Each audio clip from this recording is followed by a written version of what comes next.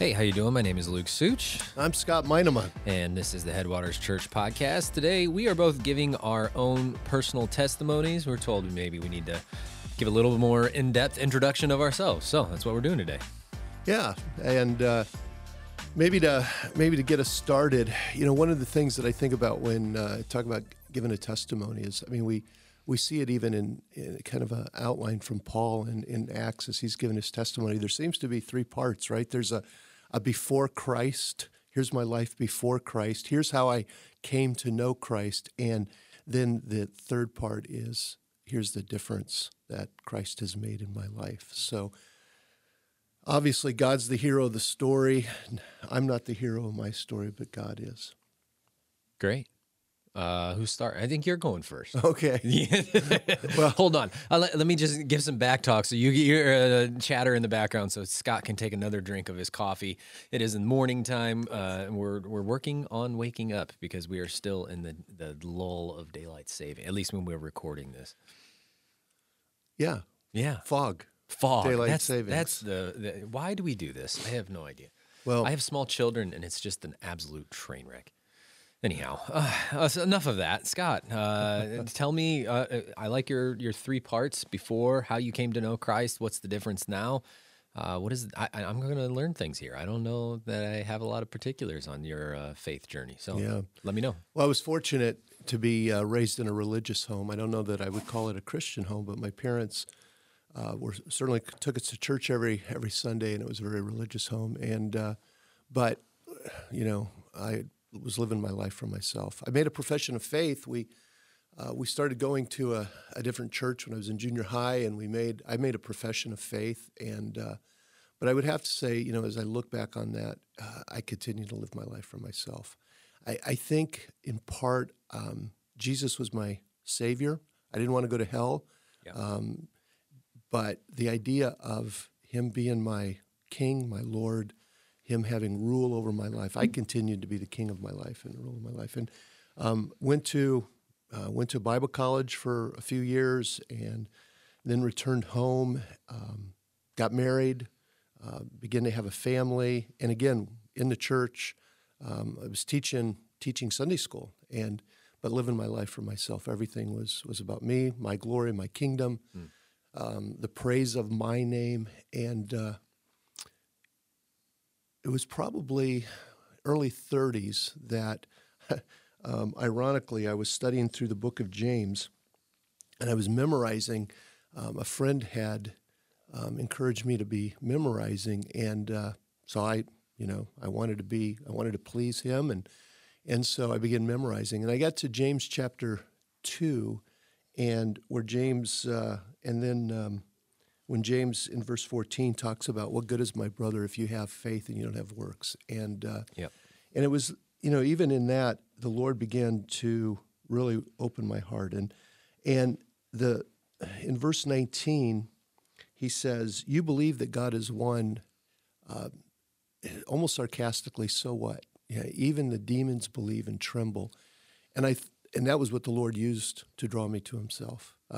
It occurred to me that my faith was that of the demons. It was very similar. There's no one this side of the grave who has a better knowledge of Christ and his death, burial, and resurrection than demons. They know that's true. Yeah. And yet, that was me. I believed in the historical facts, but he was never my king. And it was really at that point that change really began to happen. And so... at that point, Christ became my king, and instead of, there began to be real transformation as far as what I was living for, what my aspirations were, and it was at the same time as the Lord's providence would have it that we were in a great church. We were being trained theologically. In a few short years, I was exposed to what came known to me as biblical counseling, and I finally was faced with I finally figured out what I want to do when I grow up. And you were how old? 40 by this point. Right about the right time. Yeah, and so we were at this point we were living in Lafayette, Indiana. We had moved there for my job, but I went to my pastor and I said, I want to go into full-time ministry and I want to do biblical counseling. And he says, well, you probably need to go to seminary. Nobody's going to hire you if you don't go to seminary. And so I thought, oh, okay, I better go to seminary. So we were working full-time and started seminary. And Janelle and I went together. And in fact, we kind of went through all of our training and development together. And then partway through seminary, decided to, I just thought maybe somebody would hire me. And so I started looking for churches and kind of to fast forward everything. That's how we ended up going into full-time ministry. There was a church in Albuquerque, New Mexico that, again, as Providence goes, decided, so that's the Reader's Digest version of how we came to Christ. But it's huge different. I look sometimes. Day by day, I look at my faith journey and I think, oh Lord, not growing as quickly. I'm not, and yet someone had encouraged me to look, instead of looking at it kind of day by day, look at it in 5 or 10 year increments. And man, when I look over my shoulder, God has been so good and so faithful. And Philippians 2 talks about that he who began a good work in you will complete it, and he has been faithful to conform us into the image of Christ. And we're grateful for his calling on our life and to be a part of what he's doing. Sure. All right, local church. Couple questions that I'm sitting here listening to this. Are they easy? I think so. Okay, no hard questions. Well, the first one's not much of a question, by the way. I appreciate when you frame that, the clarity of salvation, that faith is not an intellectual assent to a set of facts, right? Yeah. Right. That you had a concept of biblical doctrine that was severed from a heart of submission to Christ. And so, I mean, the clarity there as to what is actually happening in salvation. And sometimes I think we overplay the set of facts side of that. I don't know. How do you feel about that? Yeah, no, I think that's part of why I'm maybe hypersensitive to, I think our churches, I don't have any church in mind when I say this, but I think our churches are filled with people like myself who believe in these historical facts. I mean, they believe, and yet they continue to live their life for themselves. They're the king of their life. They're the Lord of their life. And there hasn't been a real change at the level of the heart. Yeah. And salvation, faith in Christ, believe in it. So I'm not suggesting that when we talk about having faith, it doesn't mean believe. It does mean believe. It's birthed with believe, but it's so much bigger. Mm-hmm. It's believe, but it's trust and hope and depend and rely, and then that word that that obey. That's a big part of it, and I see that in Hebrews 11. With every one of those examples, there is a believe. But it's not just believe in these, that God exists. There's a trust, a hope, a dependence, trust a reliance. That leads to obedience. Yes. You can't, it's almost impossible to try to sever the two things. Yeah. And when you look at the whole counsel, the biblical instruction on salvation, there's no such thing as belief apart from obedience. And there's no such thing as obedience apart from belief. Like, they're always coupled together. Yeah. Obedience apart from belief is an attempt to earn something, right? I mean, a works-based salvation. On the other side of that, belief apart from obedience is just, like we're saying, an intellectual assent. You have relationally both feet firmly planted in midair. You have no actual grounding in your relationship. You just have an intellectual side of things. Yeah. All right. Second question when I hear that. Where was your wife in terms of faith? You say, I was teaching Sunday school and kind of had a head faith that wasn't really a whole life heart faith. How did Janelle respond in the midst of that transition, or where was she in her faith journey? Yeah, I think, and that's, she would have, she gives her testimony. She came to Christ again at an earlier age in junior high school. Yep. But she went through some difficult times in her early 20s that I think she would point to and say, this is really where the relationship with Christ was birthed. She might say, and in some I've said this, I'm not really sure when that transaction took place, when I became a Christian. I can tell you that I know, and I think she would say for her, it was in those early 20s when she was going through some deep waters, that was really when the relationship with Christ became real. It became a relationship. Yeah, I'm not certain. I'd have to think about I'm thinking out loud now, so that's part of the danger of doing this sort of thing. This will be good. Oh yeah. Well, the overemphasis in evangelicalism on a moment of conversion, right? And I understand why. Like historically, I understand why. Even when you look at biblically, you look at Damascus Road type experiences. I'm not sure that's normative. Again, I'm thinking out loud. No, so it's an interesting thought, right? Like if you look at, particularly defining the word evangelical is notoriously difficult. But if you are going to do it, there's Jonathan Bebbington's evangelical quadrilateral. One of the four things in the quadrilateral that he defines as evangelicalism is a moment of conversion. Like evangelicals have a really high emphasis on conversion experience, and I get it. There's reasons why. I'm not certain if we have a good hand of cards, but we've overplayed it on that.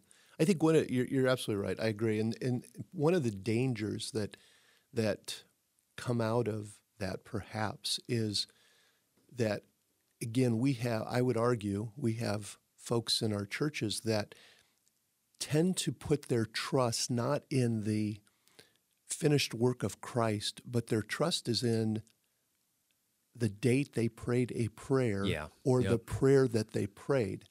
And that's not biblical salvation. Sure.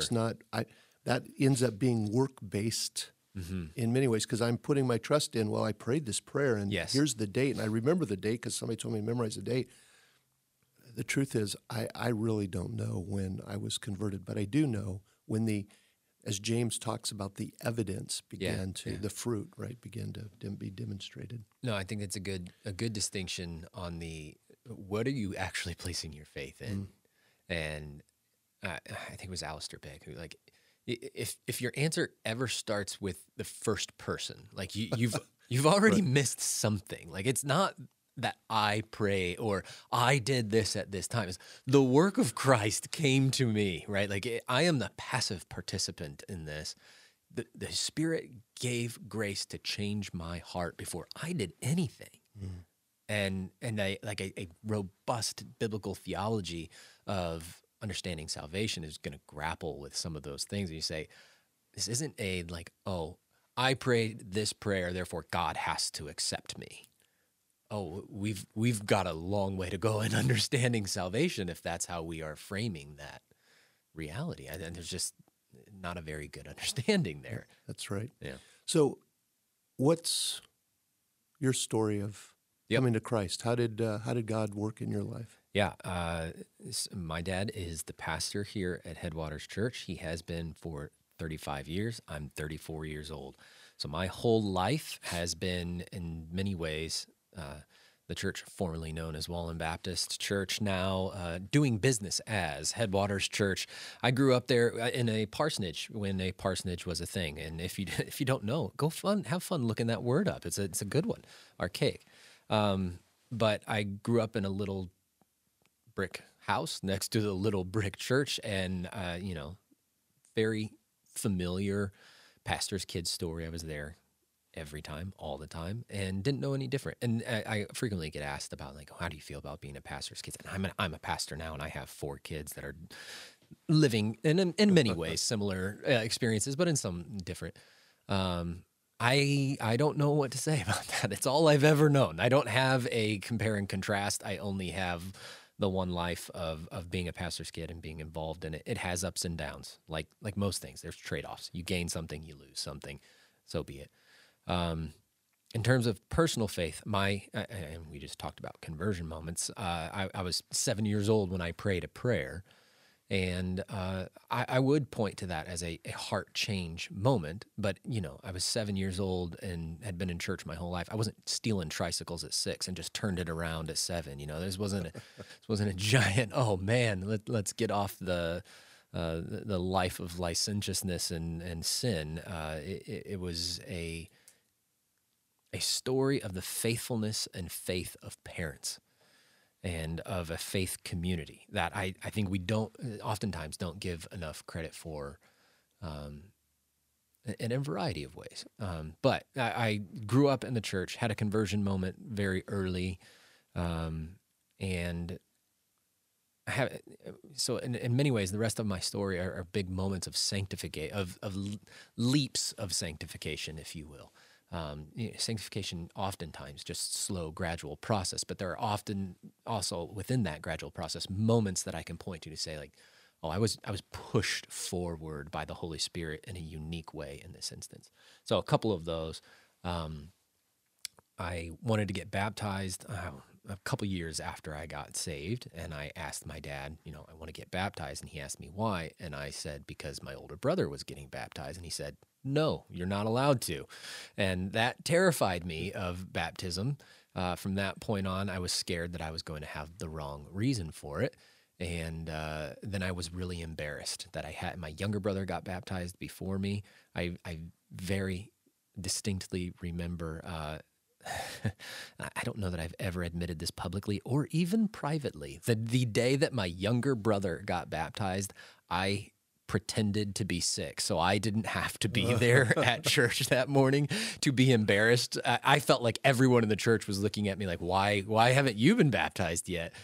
So I pretended to be sick, but my mom was not going to stay home with me, so she put me in the van and left me in the church parking lot to go watch my younger brother get baptized. She knows. Now she knows. I have finally admitted this is 25 years late. But my younger brother got baptized before me. I was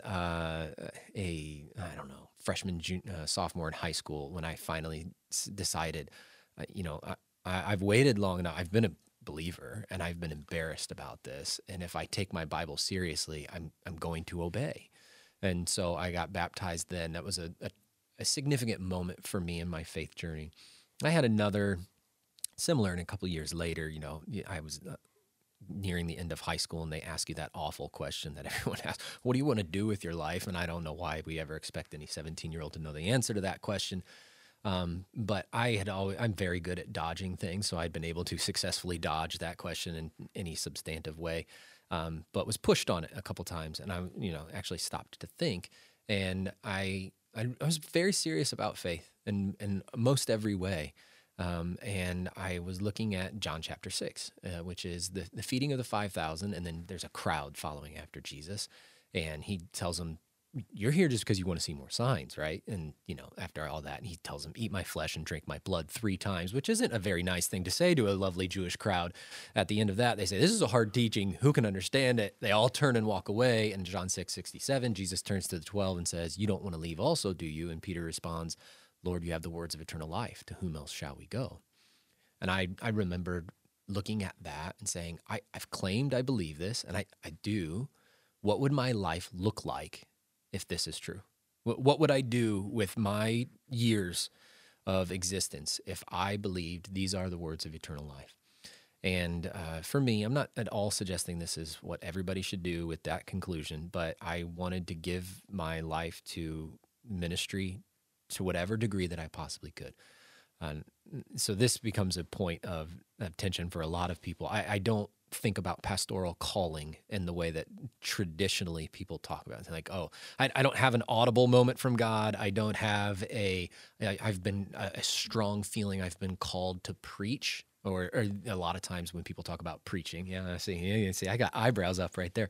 When people talk about preaching, they're like, "Oh, if you could do anything else, go do something else because you should only preach God's word if that's all you can do." I don't feel that way. I feel like I could do other things if I needed to. What I feel is a very strong conviction to be faithful with what God has brought me. Mm-hmm.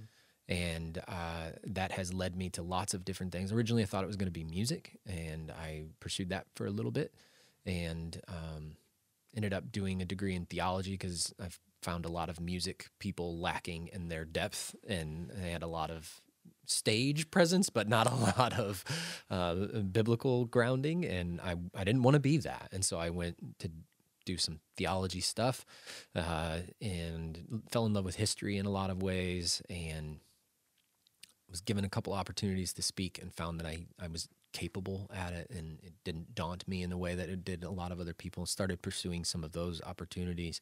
And again, all of it was really just what is God bringing me, and will I be faithful with the opportunities? And that's brought me a long way through being a youth pastor. I got married during that time. My wife and I have had 4 kids at this point. Went back, I moved out to Oregon for a little bit where I was a youth pastor, came back to the Midwest for graduate school, and had an opportunity to plant a church through Wallen at the time, and it was a very gracious place to be a young pastor. I think when I look at my own pastoral approach, or approach is probably the wrong word, capabilities, preaching is something that I have a little bit of a natural knack for, and have spent a lot of time thinking and reading and writing on. The rest of the pastoral elements, in caring for people, visitation, prayer has been something that I've been learning a lot about in the last 3 to 5 years.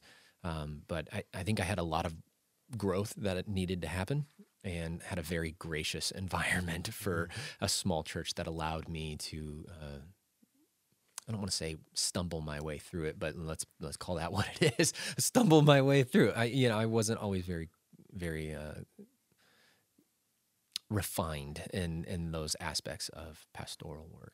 So in terms of big moments of sanctification as well, I mean, getting married and having children, I don't think I knew how selfish I was until I got married. And then I thought, I've got this down. And then I had kids, and I thought, oh, I don't. I'm more selfish than I ever knew that I was. And when I think about difference, man, God has shown. I'd be with you, where I go, man, has anything changed? Then I'd look back at like something that I wrote 5-7 years ago. Oh yeah, I think God's grown me. Never mind. I don't need to ask that question. But it's been a journey of slow, consistent, a call to faithfulness. And I'm not at all suggesting I've perfectly heeded that call.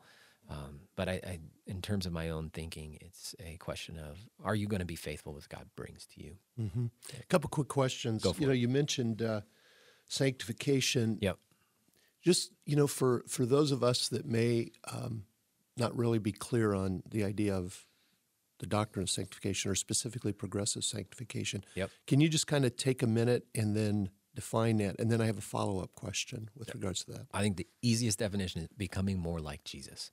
So sanctification is, right, it's not a moment, it is a process. So I am justified, I am declared righteous before the Almighty God at salvation, and then immediately begin a process of becoming more like Christ. So in behavior and holiness, personal holiness, it's a ongoing process of becoming more like Christ. So that process of becoming more like Christ. Yeah. The second question, you mentioned, I thought I was a pretty good guy. My words, not yours, but I thought I was a pretty good guy until I got married and had kids. Yeah. What are your thoughts on, the idea of the marriage relationship, the parenting relationship, and is that a tool that God uses in the sanctification toolbox? I mean, you think that's, or no doubt about it. It may be, in many ways, the primary tool that God uses. I mean, He uses the Word, He uses the indwelling Spirit, He uses the community of faith, and all those things are true and necessary and required in so many ways. I learned so much about my sinfulness by getting married, because I didn't know how much I thought my life was mine. And then all of a sudden I added somebody else who I gave a claim to every moment of my life. And I thought, oh man, I don't think I realized how frustrating it is to now have to consider someone else. I just couldn't grapple with it. And that was so much lesser, that was true and difficult in a marriage relationship, but Lauren's very capable of caring for her own self. When you then add a child to it, who I now again add another person who I give a claim to every moment of my life, but they have no capability whatsoever. Again, it was a shocking realization of like, there's not one moment of my existence that is mine at this point. Yeah. There's nothing like marriage and parenting to show you the ugliness of your own heart, right? It reveals, it's just a giant mirror that goes, oh man, I've got so much growth I need to work on. Yeah.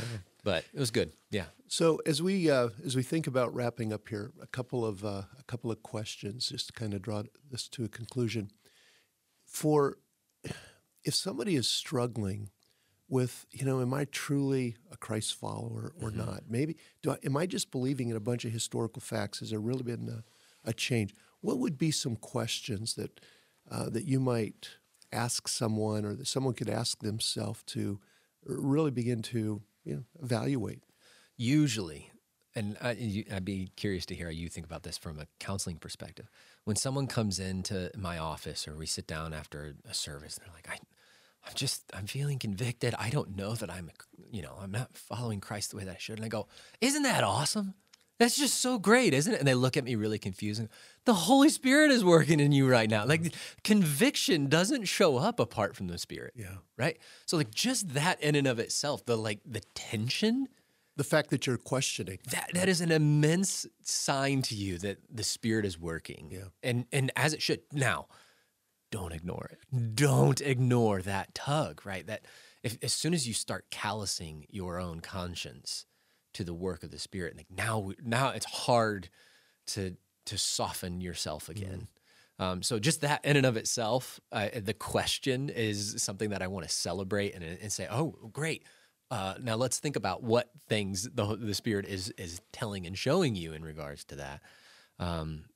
But I think the first thing is to celebrate and help sometimes people see that the Spirit's working.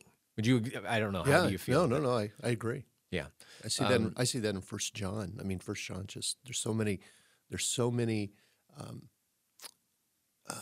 evidences in 1 John of how to evaluate yourself. Sure. In light of that, am I truly a Christ follower? Yeah.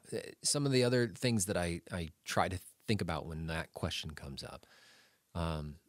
Is this a doctrinal concern? So for some people, they're so burdened by the weight of their sin. You can go either way on this, right? You can fall into an overemphasis in freedom or an overemphasis in guilt on either side of this. Some people their conscience is screwed on too tight. And they are so burdened and guilty by every moment of brokenness that is still in their lives. And they think there's I just can't. And I want to look at them and say, you're doubting the good hand of God. What you're doubting is that God is able to overcome the weight of your sin. Mm-hmm. So there, at some level, potentially, depending on the person, that may be what is at play, right? This struggle to have confidence and faith is really a lack of trust in God. You have too small of a view of God. So there may be that. Now there may be some actual concerning realities in someone's life to say, I've got this ongoing habitual sin and I don't know what to do with this. I'm doubting of my own salvation as a result of it. And again, I want to point to the sensitivity of the Spirit is a marker that that's not happening. Let's start moving towards, all right, how do we address this? And as long as somebody is willing to come in and say, I want to grow, I want to change this, how can you do? I'm going to point to that as actual fruit. The desire to grow is evidence of the Spirit's presence. It's evidence of a fruit that marks a believer. So I think a few things there. What else would you add to that? No, that's good. I don't know that I'd add anything that would be extremely helpful. I guess there's two questions I tend to ask, maybe three. One is, tell me about your relationship with Christ. It's interesting, again, going back to just what people are trusting in. But if I asked you to describe your relationship with Lauren, you would begin to talk about, you'd answer that in terms of relationship. Yeah. When you ask someone, tell me about your relationship with Christ, If the only response is, well, I do these things and I don't do those things, whatever that might be, Sure. that tends to be perhaps evidences of just Legalism. Yeah. work-based salvation. I'm always looking for a response that is in terms of relationship. So even as I evaluate that myself, Scott, tell me about your relationship with Christ. Do I describe it in terms of relationship? Second question, kind of as a follow-up, is what difference has that relationship made? I mean, if you ask me, tell me about your relationship with Janelle and what difference has that relationship made, I think I could answer that in terms of a relationship and relationship language. If I'm in a relationship with Christ, I should be able to think in terms of relationship. Third question is just, what is the gospel? That's always, if I'm talking with someone and I'm curious, do they really truly understand the gospel? Those can be, I think, evidences of... Which is a tricky one because as we talked, this isn't a set of facts. That being said, for you to actually have a changed heart, there needs to be some understanding of your own sinfulness and the grace of God, right? Yeah. I mean, like those two things at a minimum, you say, can I have a changed heart without realizing that I'm sinful? I don't know that you can. I think that's a prerequisite, as we've talked about this previously. Repentance is required. To have repentance, you have to recognize sinfulness, right? And so like the dependence on God in relationship comes with some relational realities that are at least adjacent, probably overlapping with some doctrinal realities. Yeah. Well, this is a good discussion, and we could go on. You get final word. Any last thoughts as we wrap this up? I'm overjoyed that the gracious hand of God has been in my life and has been since I was born. I am immensely fortunate, and I'm thrilled to be able to, I mean, as you're talking about, growing and a desire to work in ministry, we have the best job. Right. I mean, there's a great burden with it. I love this burden, and hope I get to do it for a long, long time. And if God calls me somewhere else to be faithful, in some other vocation, I'll try and go be faithful there. But until that day, I get to be here at Headwaters and try to say, what does faithfulness look like? And how do we open the word faithfully? How do we counsel faithfully? How do we live faithfully as husbands, as pastors? And so in terms of thinking about testimony, I just have to start. The gracious hand of God has been on my life. I'm overjoyed with that reality. And hopefully ministry and life is a outpouring of the overflow of the grace of God in my life. Yeah, that's good. All right. Thanks for being here, Scott. It was fun, and we'll come back another time.